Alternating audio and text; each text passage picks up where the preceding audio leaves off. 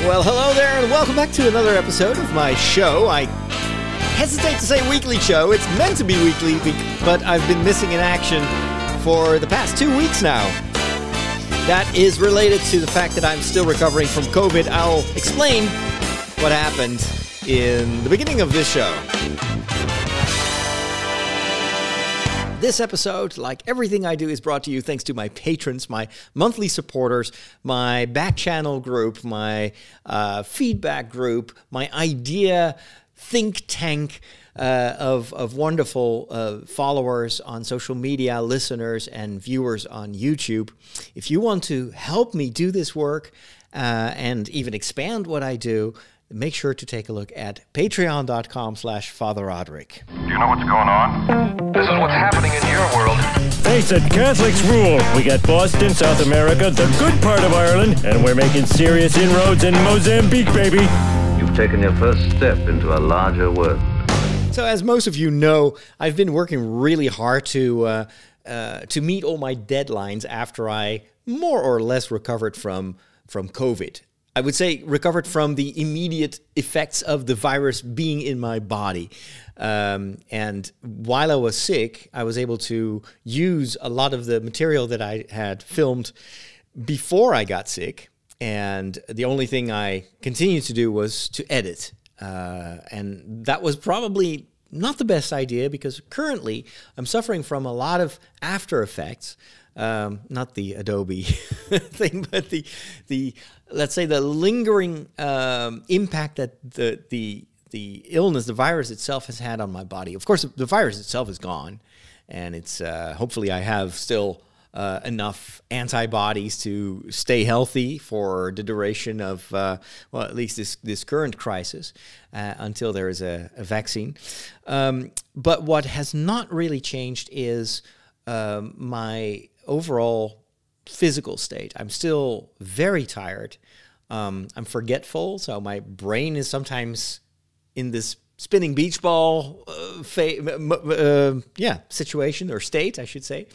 Apple owners will know what I'm talking about. So I try to think of something and I can't remember a word. Or like the other day, I went to get some groceries, and I had to return home 3 times because I forgot my keys, I forgot my wallet, I forgot something else, a bag to carry the groceries in. It's like, I cannot believe this is the 3rd time that I have to go home to get stuff that I never forget. So those are small moments that I notice that everything is not back to normal. But the biggest debilitating consequence of having been sick is this remaining fatigue. And this is not a constant state. I'm not always tired. If you hear me now, you will probably not notice anything being wrong. People that are watching the stream may think that, I look normal again. I look healthy. The thing is, in between these efforts that I do, and recording a podcast, streaming is a bit of an effort. It's not a big one. It's nothing compared to the editing work that I do. But still, I do have to stay on target and entertain you.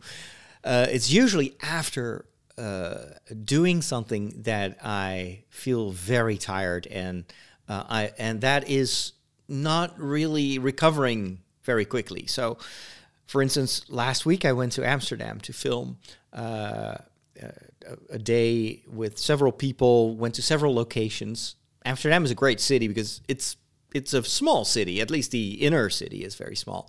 So we could just walk from location to location. But when I came home, I was completely wiped out. That was on a Saturday. It was a cold day as well. I was a bit more on the edge because it's Amsterdam and I'm filming everything myself. I don't have a camera crew or whatever. But I also have to film a lot of these walking scenes where later on I'll put that over the interview just to make it a bit more interesting to look at. So oftentimes I would have to place my camera on a tripod and we would walk towards it or walk past it. I'm literally turning my back to the camera.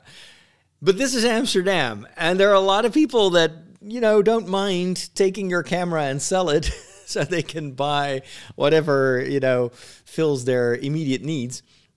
And so every single time that we were filming, I was like counting in my head, like I was counting to 10, like, oh, this must be enough. And then I would run back to the camera and grab it before someone else could steal it. I was also lucky that it was still have a lot of restrictions linked to the COVID situation. So there were also it was still busy. I mean, Amsterdam is a big global city, but it was nothing compared to, let's say, a regular summer Saturday. But when I came home Saturday evening, I was wiped out. Then on Sunday, I had my parish obligation, so the masses. Until the end of the year, I've only got one parish mass on Sunday, and I explicitly asked to be relieved from duty for the second parish mass, just because I can barely make it through the first one. It's insane. So usually the masses start at 9 o'clock in the morning, and it's especially in the morning that my energy levels are extremely low. So I sleep like a zombie. I wake up like a zombie. I sleep like a corpse. So I notice that when I try to wake up and when I try to get moving, it's extremely hard work for my body. And so usually in the morning, my heartbeat is like 100 beats per minute or even higher. And I can tell because it's even, my head is throbbing and I can feel that my body's like, oh, what? I was asleep. I need sleep. Don't move.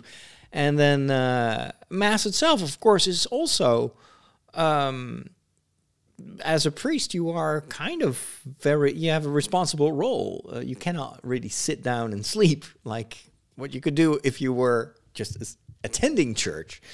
You have to preach. I never preach from a piece of paper, so I always kind of formulate my thoughts while I'm preaching. So all that is effort. And I noticed 2 weeks ago that at the end of this first Mass, I was almost collapsing. I was just physically so tired that my legs started to give way, and I just couldn't find strength to continue. Well, I could find strength. I forced myself, but afterwards I told myself, this is not good.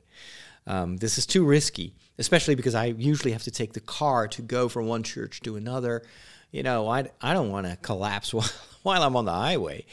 And so I've got one Mass. And then we moved the second Mass, the international one that I'm streaming on YouTube. We moved that to 12, was it 12:30? Yeah, 12:30. So it's earlier in the day. And then what we do is I stream it on Facebook first. And then I take that entire stream and then we rebroadcast that at 7 o'clock for a North American audience, because I've got a lot of people that are following the Mass in North America, because they too are or at home or in lockdown, depending on where they live. And so I didn't want to force them to wake up at 4 o'clock in the morning. So it's not ideal, but I had to do that because I noticed that having a Mass in the evening at 7 o'clock was way too disruptive. And it caused me to have these relapses the next day where I was just completely wiped out and would sleep for hours during the day. So little things are improving, but not enough. And I still, in general, I feel like I'm not making any progress. And the fatigue is also a creative fatigue. So I can't really find the energy to come up with stories, to podcast. Even editing is kind of hard. And I don't know. So something needed to be done. I went to my physician or my doctor, and he prescribed physical therapy. I don't think I've ever had physical therapy. And I kind of thought it was just gymnastics or something like that. I had a completely warped idea of what that meant. But it turns out that there are organizations, at least where I live, that are specialized in this post-COVID recovery process. So I had my intake this past week and had to describe my days and the work that I do and how I feel and, well, the physical effects that I'm experiencing. And, the conclusion was quite clear. It was... something needs to change. You have to really cut down the amount of work that you do during the day. We'll bring in a ergotherapist. I'm not sure what that is, but anyway, it's someone who is specialized in in helping you distribute your energy over the day. But we'll also create a schedule to make sure that you rest enough in between all these different things that you do. Something that I have been completely overruling. Like several times when I'm working hard and I have a deadline, I can feel like the red alert. It's like, need to stop, tired. And then I just press the reset button. It's like, ignore that.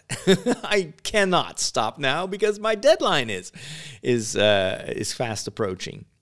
But if you keep doing that, my therapist says, you will not get better and the situation will not improve. So it is of vital importance that you clear your schedule, that you talk with all the people that you work for and carve out not everything. You don't have to drop everything because work also helps you to, stay busy and stay active, but you have to at least cut it in half, if not more. And so that's what I did this morning. I talked to a lot of people, and I think that we found some solutions to create space. And I'm very relieved by that. It is maybe my own perfectionism that kind of stopped me from asking help or to go see my doctor. But I realized that I did the right thing, and I'm looking forward to having a few weeks that are where the pressure is off, where I can do a little bit of work, but there is always a plan B in case I cannot finish what I wanted to do. And it's good, and people understand, and so that's good to know. So I'm going to focus on the therapy itself, which will have various areas basically that are going to treat. There probably will be a physical aspect. For instance, she asked me, what is your biggest wish? What are your goals? And the first thing that came to my mind, and which I, without thinking, said is like, I want to run again. I miss running.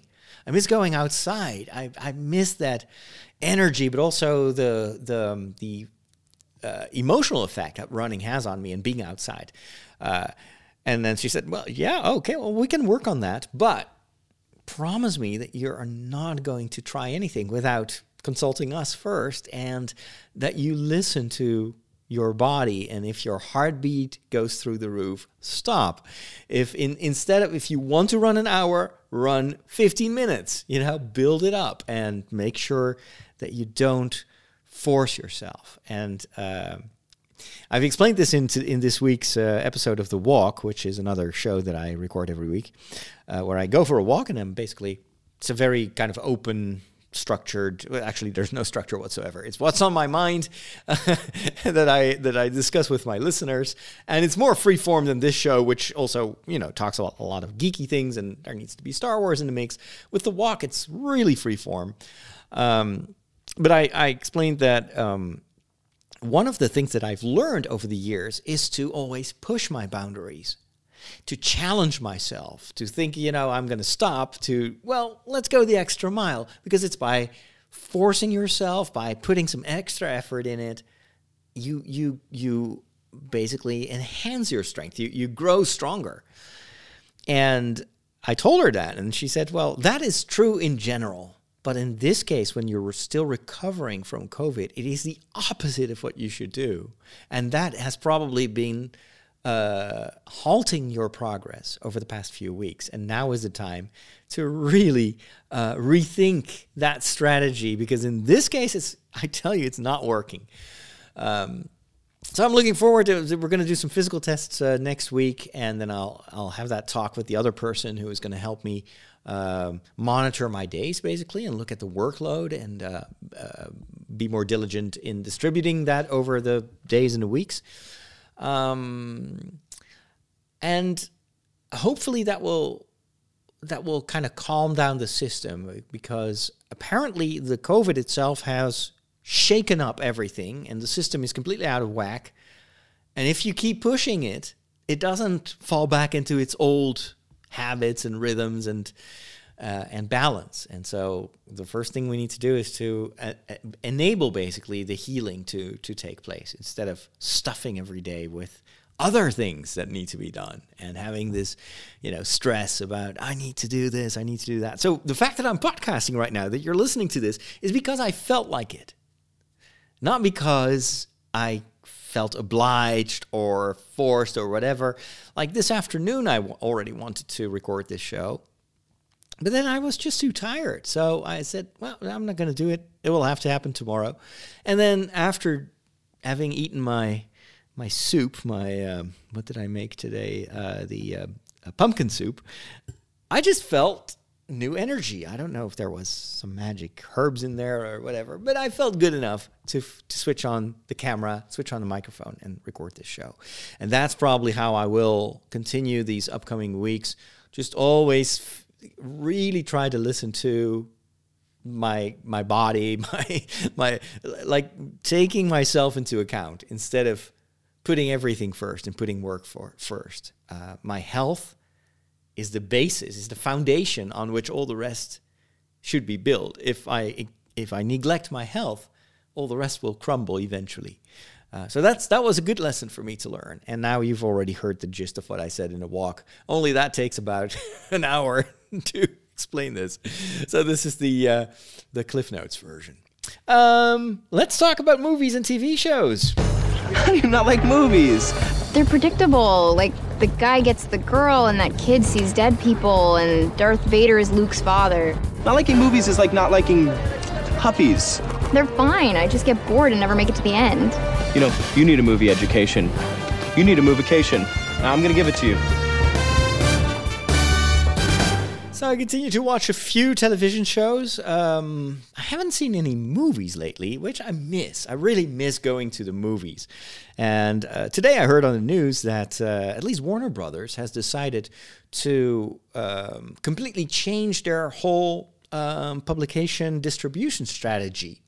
So instead of putting movies in theaters first and then wait a couple of weeks or months and then offering it on streaming platforms, they've decided to put every movie in theaters and at the same time, in the same day, on HBO Max, I think that it's called. I don't think we have that in the Netherlands. But anyway, to do simultaneous distribution in theaters and online. Of course, theaters are very upset about that. It had a massive impact on their value and their market value, because if you can watch it at home, will people still go to the movies?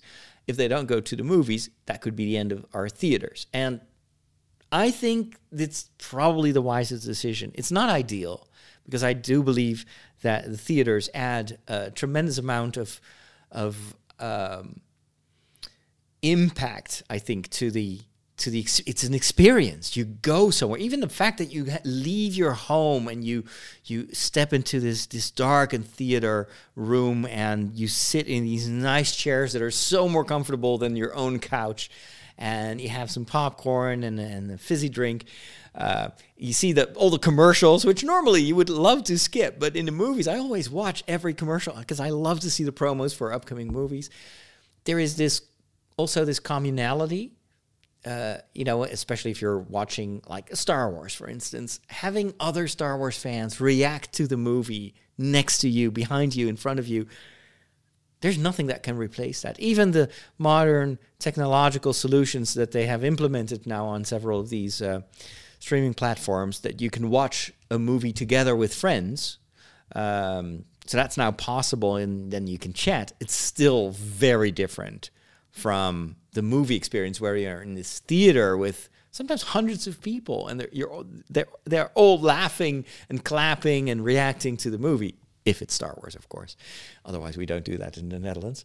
But I would really think I would consider it a tremendous loss if theaters would disappear. I don't think that the home theater can ever replace that experience. But maybe I'm just old-fashioned. Anyway, I think it's the best thing because there are still so many people that won't go to the movies or are unable to go. It's not safe in so many parts of the world right now. And even though there are some vaccines now just around the corner, before everyone can get inoculated, we will be in August. I mean, it will take months and months. This is such a massive global operation to vaccinate everyone. Plus, we don't even know what the long-term effects will be in terms of protection. It could very well be, if this becomes a seasonal thing, that there will be, we will need another inoculation next year, or there may be a time when COVID starts to spread again. We don't know anything about how this next year is going to be. We can hope, we can be optimistic, and I have faith in our scientists and in the common effort that the world is putting into ending this pandemic, but we have no guarantees. And so I think it's the wisest thing for them to just do what they can to share these stories with the audience, because that's ultimately what it is all about. These are stories that you want to tell, and you want to have people to see these stories. And so if one method of distribution is currently unavailable or unsafe or is not giving you the audience you seek, yes, by all means, do something online. It's like the church is the same thing. I heard a lot of, I read about a number of churches, Catholic churches in my diocese, in some other parts of the Netherlands, that are not going to have Christmas Eve. They flat out canceled Mass on Christmas Eve.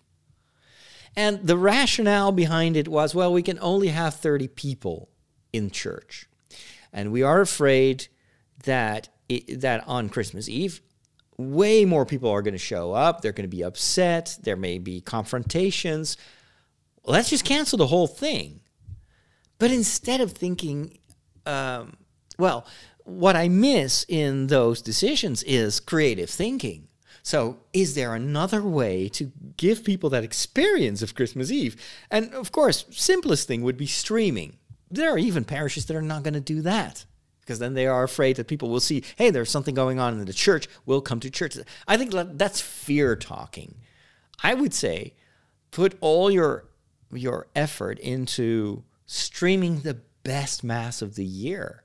Do something more than just streaming, like what's happening on the altar with a priest and one or two altar servers. But try to think creatively, reach out. I don't know. I don't have a recipe for this, but I'm thinking, why can the theaters reach worldwide audiences with their movies, and the church is like, well, we're just going to wait until next year. We're just going to cancel everything, and then we'll see who returns. That is not how we should react to this crisis. You always have to look for opportunities, and if one thing doesn't work, rethink it and think about it together as a community. See it as a moment of growth where you're facing a big problem together, and that makes you strong. That unites people. I'm afraid that a lot of parishes are going to cop out, and of course it's all well intentioned. They want to protect the elderly and maybe also the priests and other people involved. But I don't know. I understand it, but I still believe that we can do so much more than we're currently doing. And I've seen this, and I don't know if this is the same everywhere in the world, but I see this COVID fatigue, not just in our general behavior in society, which causes now the infection rate to rise again, but there is also a COVID fatigue when it comes to creative thinking and changing your whole approach And I think it has to do with maybe the lack of awareness that the church is all about mission. It's all about outreach. It's not a goal in itself. The goal, the purpose of being a Christian is not to fill your churches. The goal, the purpose of being a Christian is follow in the footsteps of Jesus and be where he is and preach, if necessary, with words, but also there are so many other things that you could do. I mean, if let's say Jesus went to Jerusalem and the temple is closed because of works, whatever, do you think he's just going to go back to whatever, Nazareth, and I'll come back next year? No, he just meets people in the streets. He travels. He goes and eats with people, and it's all super small scale. There are only a few moments where Jesus is doing mass media. Most of the time, he's like a niche of a niche of a niche. He meets a few people, and then there is this enthusiasm that he awakens in people does the rest, because they, in their turn, spread the message and follow his example. And that is how the church has always communicated. Why have we stopped doing that? All that because of our theaters being closed. So thankfully, we still have these streaming platforms. And I'm looking forward to actually checking out a few movies on Amazon Prime. I'm really happy that they stepped up here in the Netherlands and that they have a couple of movies now that I wanted to watch when they were in theaters, but because of COVID didn't dare to go to the movies. But they're now on Amazon Prime. Like there is this war movie that was this one take. What's the... I heard a review of a friend of mine, and I was like, wow, that sounds like an awesome movie. Even from the, point of view of like, how did they film this? So I was very curious about it. Let me see if I can find it here. So I've opened Prime Video here on my computer. It's 1917. So this is a story about a couple of soldiers, I think. And it's filmed as if the camera does not stop. So it's all in real time. And of course, it's not entirely filmed in real time, but they did do these very, very long takes, minute-long takes, and then use some digital wizardry to make sure that you don't see when one shot is followed by another shot. Of course, they cannot film an entire movie in one day, but I really want to check that out. There's also Stan and Ollie that's now on Prime Video about Stan Laurel and Oliver Hardy. It's kind of a biopic, and apparently it's worth watching. Looking forward to that. Green Book is on my list. Heard very good things about it. What else? There is the sequel to, they've got It's a Wonderful Life. That you always used to be on Netflix. It's kind of one of those compulsory movies that I'm a bit anxious to share that, but I have tried to watch that movie multiple times and I couldn't get through it. I don't know why. I don't know. I'll give it another try. I won't give up. One day I will understand why people are loving that movie so much. For now, it has not had that same effect on me.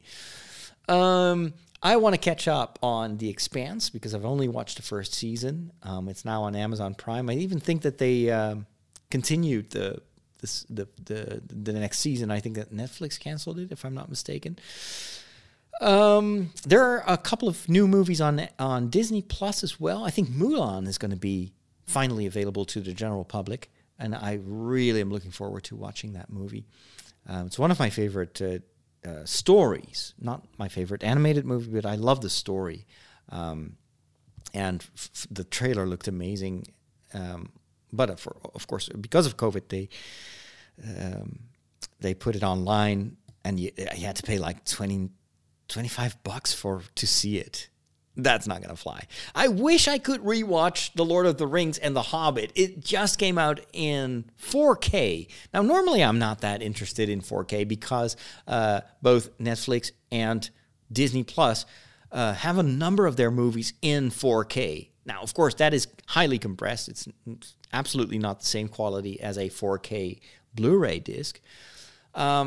But it's good enough, I'm not that picky, and just watching Star Wars in 4K on Disney Plus makes me a very happy camper, and I don't feel the need to go out and rebuy the Star Wars movies again, because I've already done that for most of my life, and I don't want to go broke. But for The Lord of the Rings and The Hobbit, I may actually make an exception. The reason is, and I did not realize that. So normally, a lot of movies that are produced in recent years have been shot digitally. And so they are usually mastered in 2K, which is just the amount of data for the image. But 2K is not 4K. It's a lower resolution, and they will upscale it. You hardly ever notice, because 2K is already very, very good resolution. The prequels were filmed in 2K resolution, if I'm not mistaken, by George Lucas. So you can never go from 2K to 4K without some trickery. And usually that is just a kind of a remaster where they will upscale. They will use a computer to make the image bigger, but also to enhance details and to use some optical trickery to make you believe that you're actually watching a fully detailed 4K version of that movie. But in many cases, these 4K versions of movies that you buy are basically just upscaled HD stuff. It's not that noticeable. And I have a few 4K movies, and really after a couple of minutes, you totally forget that you're watching something in 4K instead of in HD. It's also because of a lot of nowadays televisions are very good in upscaling themselves. So usually I don't buy any 4K movies because I think it's a bit of a waste of my money. However, I heard that for The Lord of the Rings and The Hobbit, they did way more than just upscaling. They went back, and this is Weta. This is Peter Jackson. He loves movies, and he knows that sometimes you have to go the extra mile. I learned this when I visited Weta Studios with a friend in New Zealand, and I got a tour of someone who's actually was working on the Hobbit movies at the time, and he said, for every release, we will redo the work and we will refine what we've done before. So don't think that the movie you've seen the first week in the movie theater is exactly the same copy that will end up on Blu-ray or that you will see on streaming. Every time there's a new publication of the movies, we go back and we fix stuff that we didn't get to because we were working against the deadline. And so usually what you see on the day of the night of the premiere is like that something they finished in the nick of time. And what is very common, at least for Weta, is that they will even correct that. So they will go back and they will send new copies, improved copies, for the week after the premiere. And then when the movies are published on Blu-ray, they will even go way beyond that. They will work sometimes for weeks on finishing certain special effects and doing more color correction and just tweaking the entire thing. Fascinating. I did not know that. And so for the 4K version, they went the extra 50,000 miles. I mean, they re-traveled Middle Earth.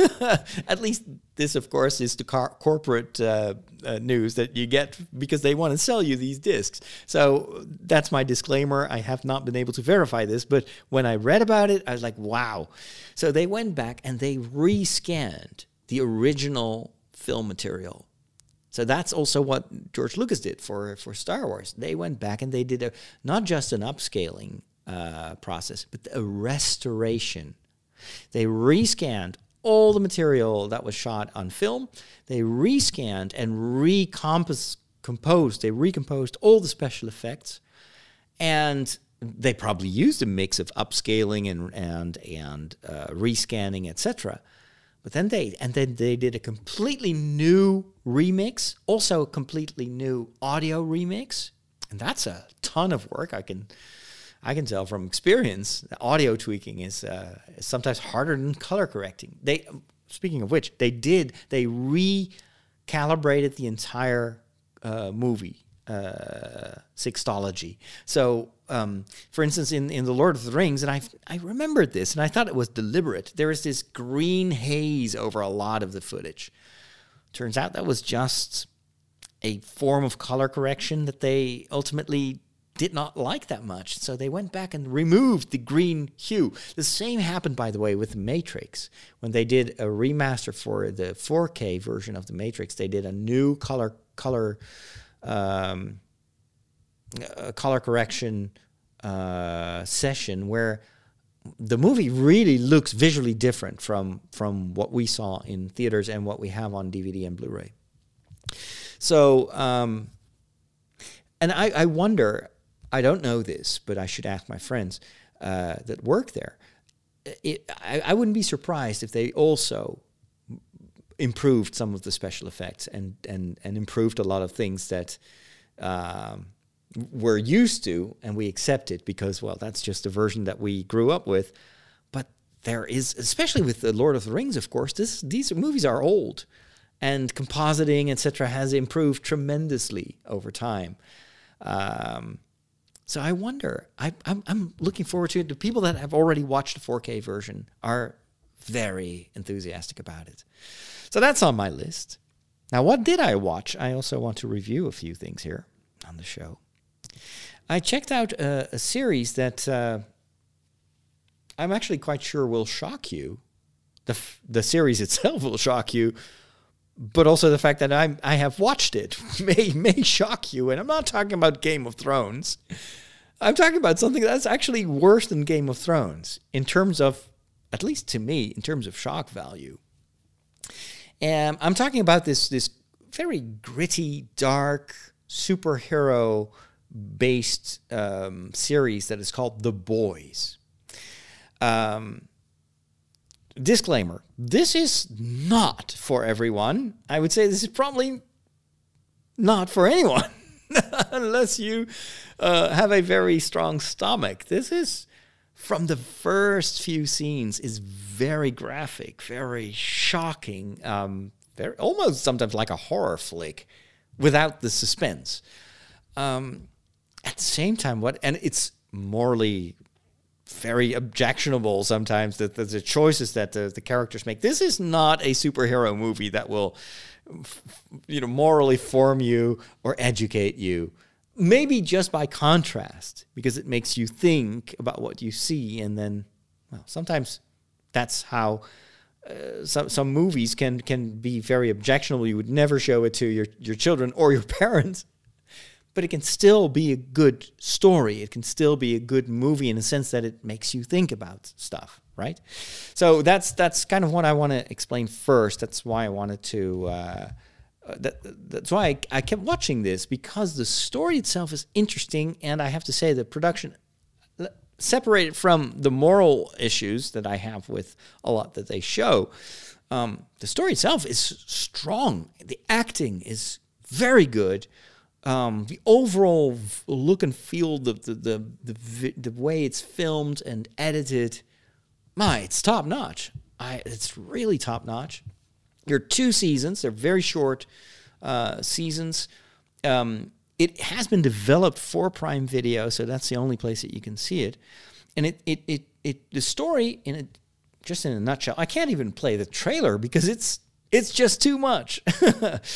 But it tells the story of a world in which superheroes have a mass appeal. There's an entire company behind them that monitors their media appearances, that writes their tweets, that frames everything so that these superheroes are presented as role models for the world. Make people proud, make people feel safe. But the reality is, and we're following this story through the perspective of this young girl I think she's from Texas, has been brought up in a very Christian, protected environment. Her dream was always, she has superpowers, and then she's chosen to join the Seven. The Seven is a group of, well, you could say Justice League. The best, the most famous superheroes. There are more superheroes than these 7, but the 7 are the ones that have the company behind them and, have this incredible cultural impact. And when she joins, the first thing that happens is that another of the 7 abuses her, which completely throws you off. You're like, what? And she is in shock too. So her shock is your shock. And it's like you very quickly discover that everything that is shown is only a facade. It's just the outside.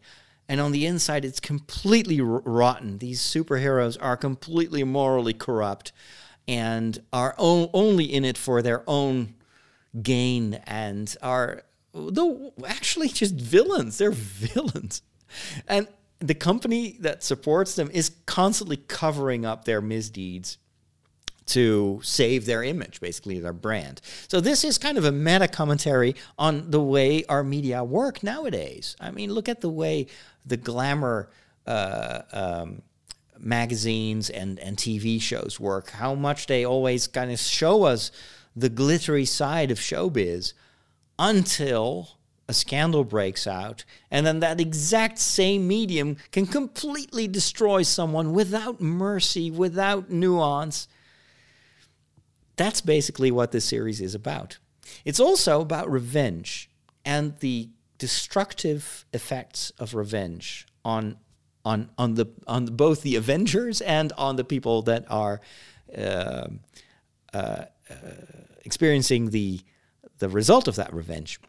This is because The Boys is actually not referring to the superheroes. It's referring to a small group of people that all have been hurt, punished, tortured sometimes by these superheroes, have seen the dark side of the superhero community, and are trying to stop it. But because of all the money that is involved in the branding of these superheroes, of course, trying to break down that organization becomes a very risky endeavor. And so, but there are a lot of, I mean, that's the good stuff. And I like that there's actually some moral content in there, in that it dares to show how much, in the beginning, you're rooting for these boys. You want them to break down the system, but then they cross the line so many times in the way they try to reach their goal. There's so much broken also on the side of the good guys that it really makes you think. It makes you, it's like, but revenge cannot be the answer. Now,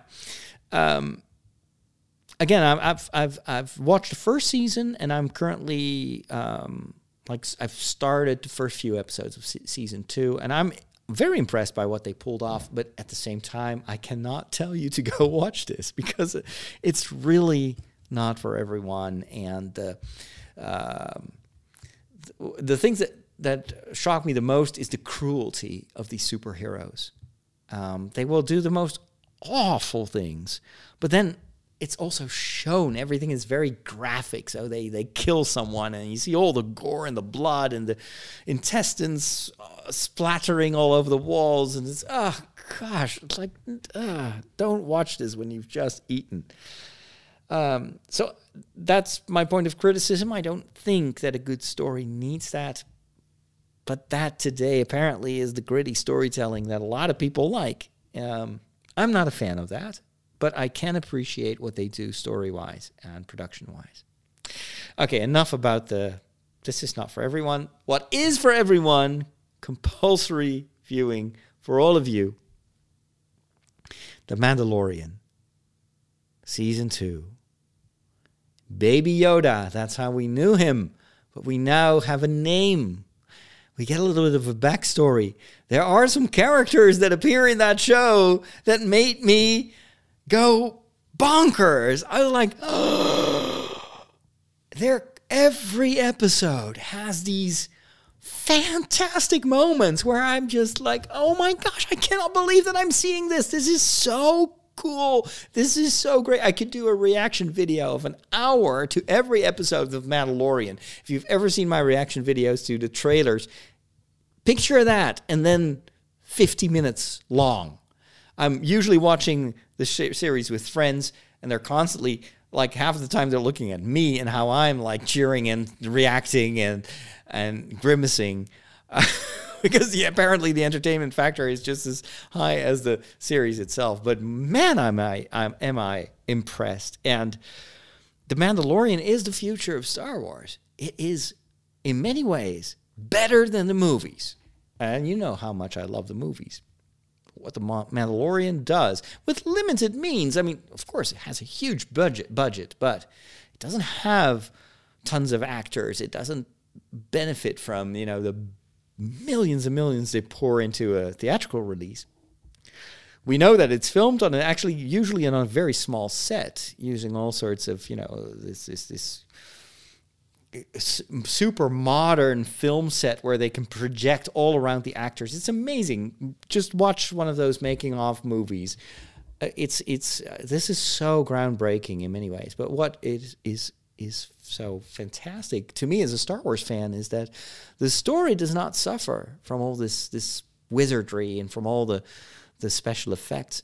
On the contrary, this is all about story. And some people are criticizing the Mandalorian for doing too much fan service. Every episode is stuffed with little references that only the Star Wars fans will notice, and will like droids in the background, some phrases, even some lighting and sound effects that make you go like, oh, I know what that refers to. This is so cool. I bet you nobody has seen this. So it would be very easy, I think, to get lost in fan service, but and this is what makes it so Star Wars to me, is that behind a lot of the things that at first sight look like fan service, there is almost always a deeper reason, a story reason for these characters to reappear, for giving us certain revelations, and the more this season advances, I can't believe there are only 2 or 3 episodes left. This should be like 24. This should be old-fashioned TV where you have 24 episodes. I know it's impossible to do that, but every episode feels like a Star Wars premiere to me. And I never thought that I would be able to experience that as a Star Wars fan. I thought, movies are over. Now we're going to have to wait 4 or 5 years to see another Star Wars movie. And with The Mandalorian, I feel like for weeks I have that feeling that I have during every Star Wars premiere. It's so exciting. And they're doing such a terrific job. I cannot praise this series too much. It is unbelievable. So that was my spoiler-free rave about The Mandalorian. It is so cool. Oh my goodness. I love these guys and girls that are making this. And I would say to Disney, you have all the ingredients for the future of Star Wars. You want to make a theatrical release? Take these people that make The Mandalorian, tell them, okay, we'll just do 10 episodes for The Mandalorian next season, and then the rest of the year, we're just going to pay you millions and millions. Just make a theatrical movie. You work so fast with The Mandalorian. You can do that. Just like every episode is about an hour. Do 2 episodes, put them together, and you have a Star Wars movie, and everybody will be happy. That would be my advice. Don't try to reinvent things. And also, I've been reading some updates from a friend of mine on Facebook. And he is a huge Star Wars fan, has been involved in the 501st. I'm trying to find... now, of course, if I try to look this... Oh, maybe I can just... Hold on. I'm going to find this. He wrote a couple of essays on Star Trek. Star Trek. Forgive me, Father, I have sinned. I've confused Star Trek with Star Wars. But... alleviating circumstances. It's my COVID brain. But Robert Greg Barker wrote a number of essays on his Facebook page. I'm not sure if these are public, but I was reading that and I was like, this should be in a book. This is so pertinent, so good. Let me see. So it's 3 separate posts to talk about style, themes, and lore. I may ask him if we can republish this or if he can open this up for everyone so I can share it in the show notes, because this was so good. Where is that update? And what was I saying? I'm trying to find it here. And poor Robert, he's currently suffering from kidney stones, so he's about to get surgery because the stones are too big. And I know, as a patient who has had recurring instances of kidney stones, I know how much that hurts. Oh, man, where is that update? He's posting a lot of great Star Wars stuff. I can't really find the post anymore. Oh, this is typical Facebook stuff. You read it and you're like, I gotta save this, and then you can't. Oh, this is it. Finally. Style and themes.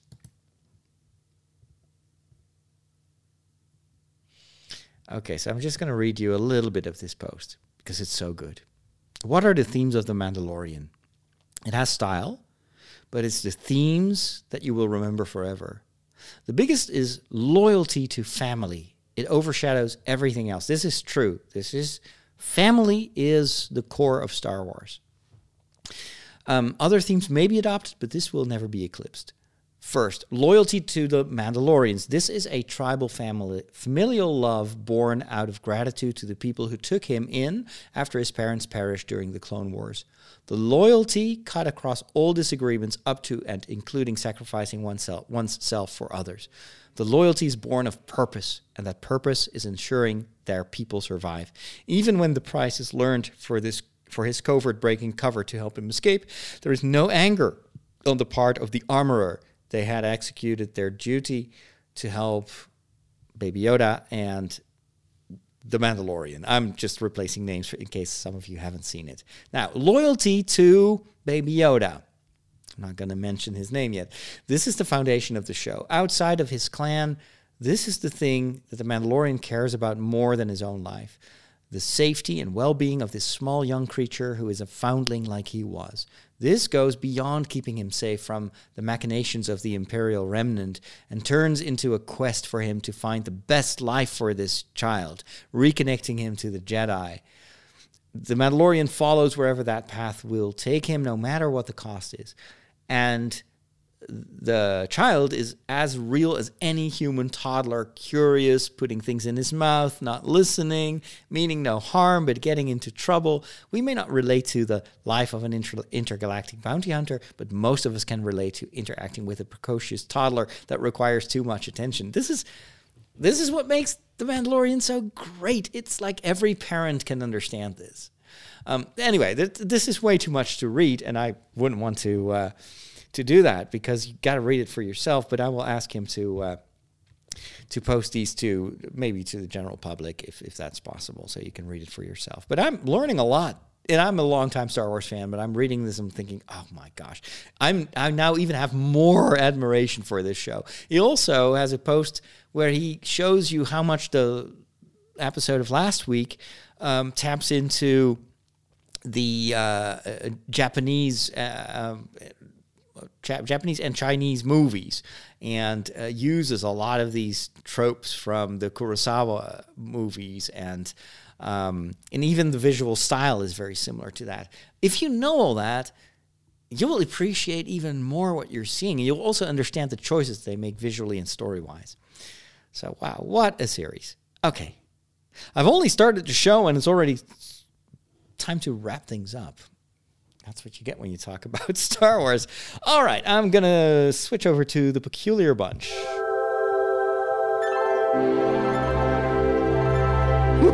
Catholics rock!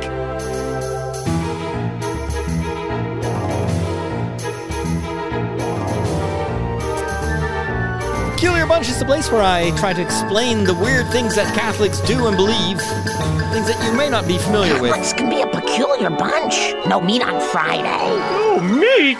What do they eat? Light bulbs? And today, what was I going to talk about? Spinning beach ball brain. Man, you guys got more crazy rules than Blockbuster Video. I remember already. This is about Sundays. Now, for most of, well, I hope that for most of you, Sunday is a day of rest, a day where you can go to church if you want to, or watch a stream nowadays, where you can meet family, spend some time in the kitchen, play games, read a book, relax, not work.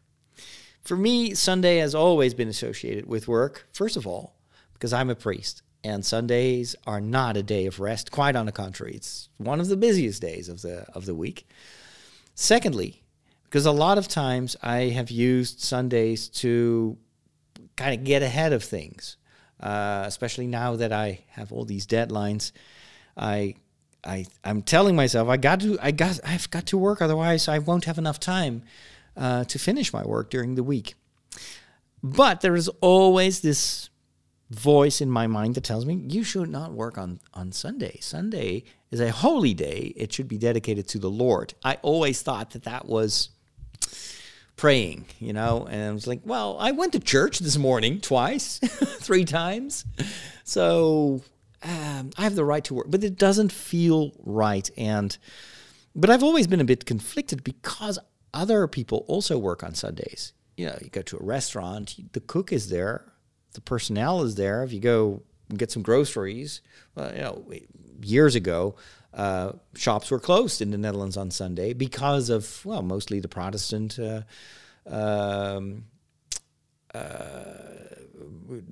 population that does not accept stores to be open on Sundays. So they are even more strict with Sundays than Catholics are. I have a brother-in-law. His family won't even get an ice cream on Sunday because then you make the ice cream maker work on Sundays, and he should at least have the opportunity to sanctify Sundays. So, but I've always been a bit like, but I need to preach that, but as a priest, I still have to work, I can't stay in bed on Sundays. So there's something not entirely right there. And then I was thinking about it the other day. I'm thinking, you know what? This is similar to what happens in the gospel when Jesus is accused of healing someone who's sick on the Sabbath. Now, the Sabbath, of course, Saturday was the holy day for the Jews. And Jesus was also meant to keep these rules. You cannot work. And so, according to his accusers, he had been working by healing someone who was sick. And then Jesus is actually a bit irked by that or irritated, and he says, well, that's a little bit hypocritical. If you've got a cow or I don't think he says cow, but if you've got an animal that's drowning on the Sabbath, you would go and save that animal, right? So that's helping someone, or in this case, an animal. You would do that on a Sabbath. So don't talk to me that I cannot help other people. And I think that's the clue, actually, to understand what to do and what not to do on Sundays. What Jesus was talking about is helping someone. It's working for someone else instead of working for yourself. The Sunday is a day in which we train ourselves to look away from our own lives and to take care of other people, and that's why it's encouraged that you spend the time with your family, that you spend the time with your church family on Sunday mornings. This should all be about connection, about friendship, about sharing, not about you, but about the people around you. And so that becomes, for me, the criterion whether I can do work on Sundays or not. And this, of course, apart from the whole discussion about should I work so much? Because no, I should not. I work way too much, and I'm glad that I now have people around me that actually forbid me to work.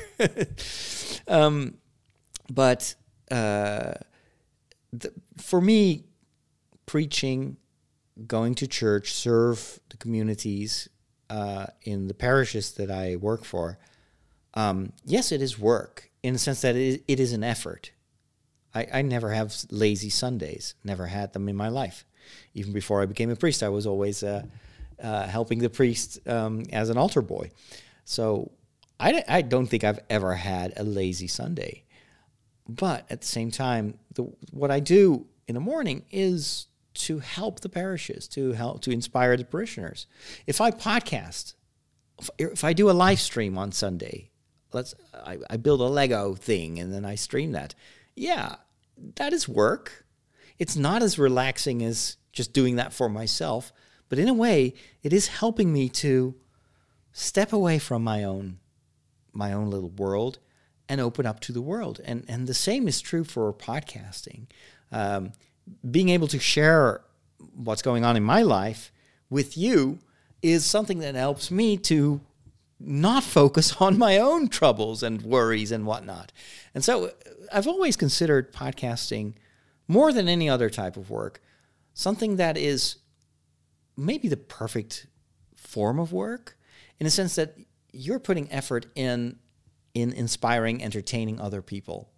And by doing that, it gives you energy, it makes you happy, it gives you ideas.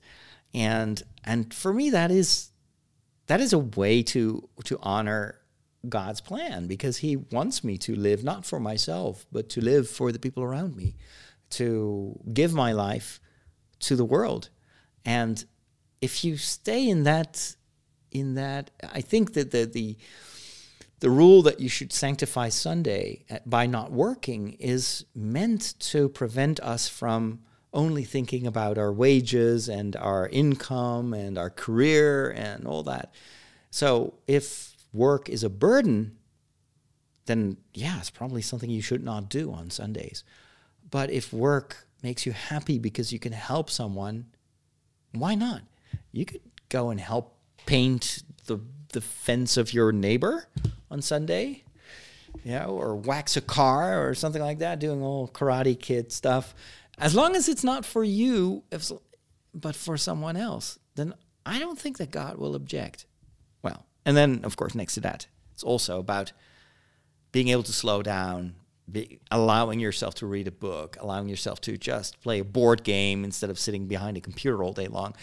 Maybe another form of sanctifying Sunday is by just trying to diminish your screen time and not look at your phone, watch, iPad, digital thing like every single minute.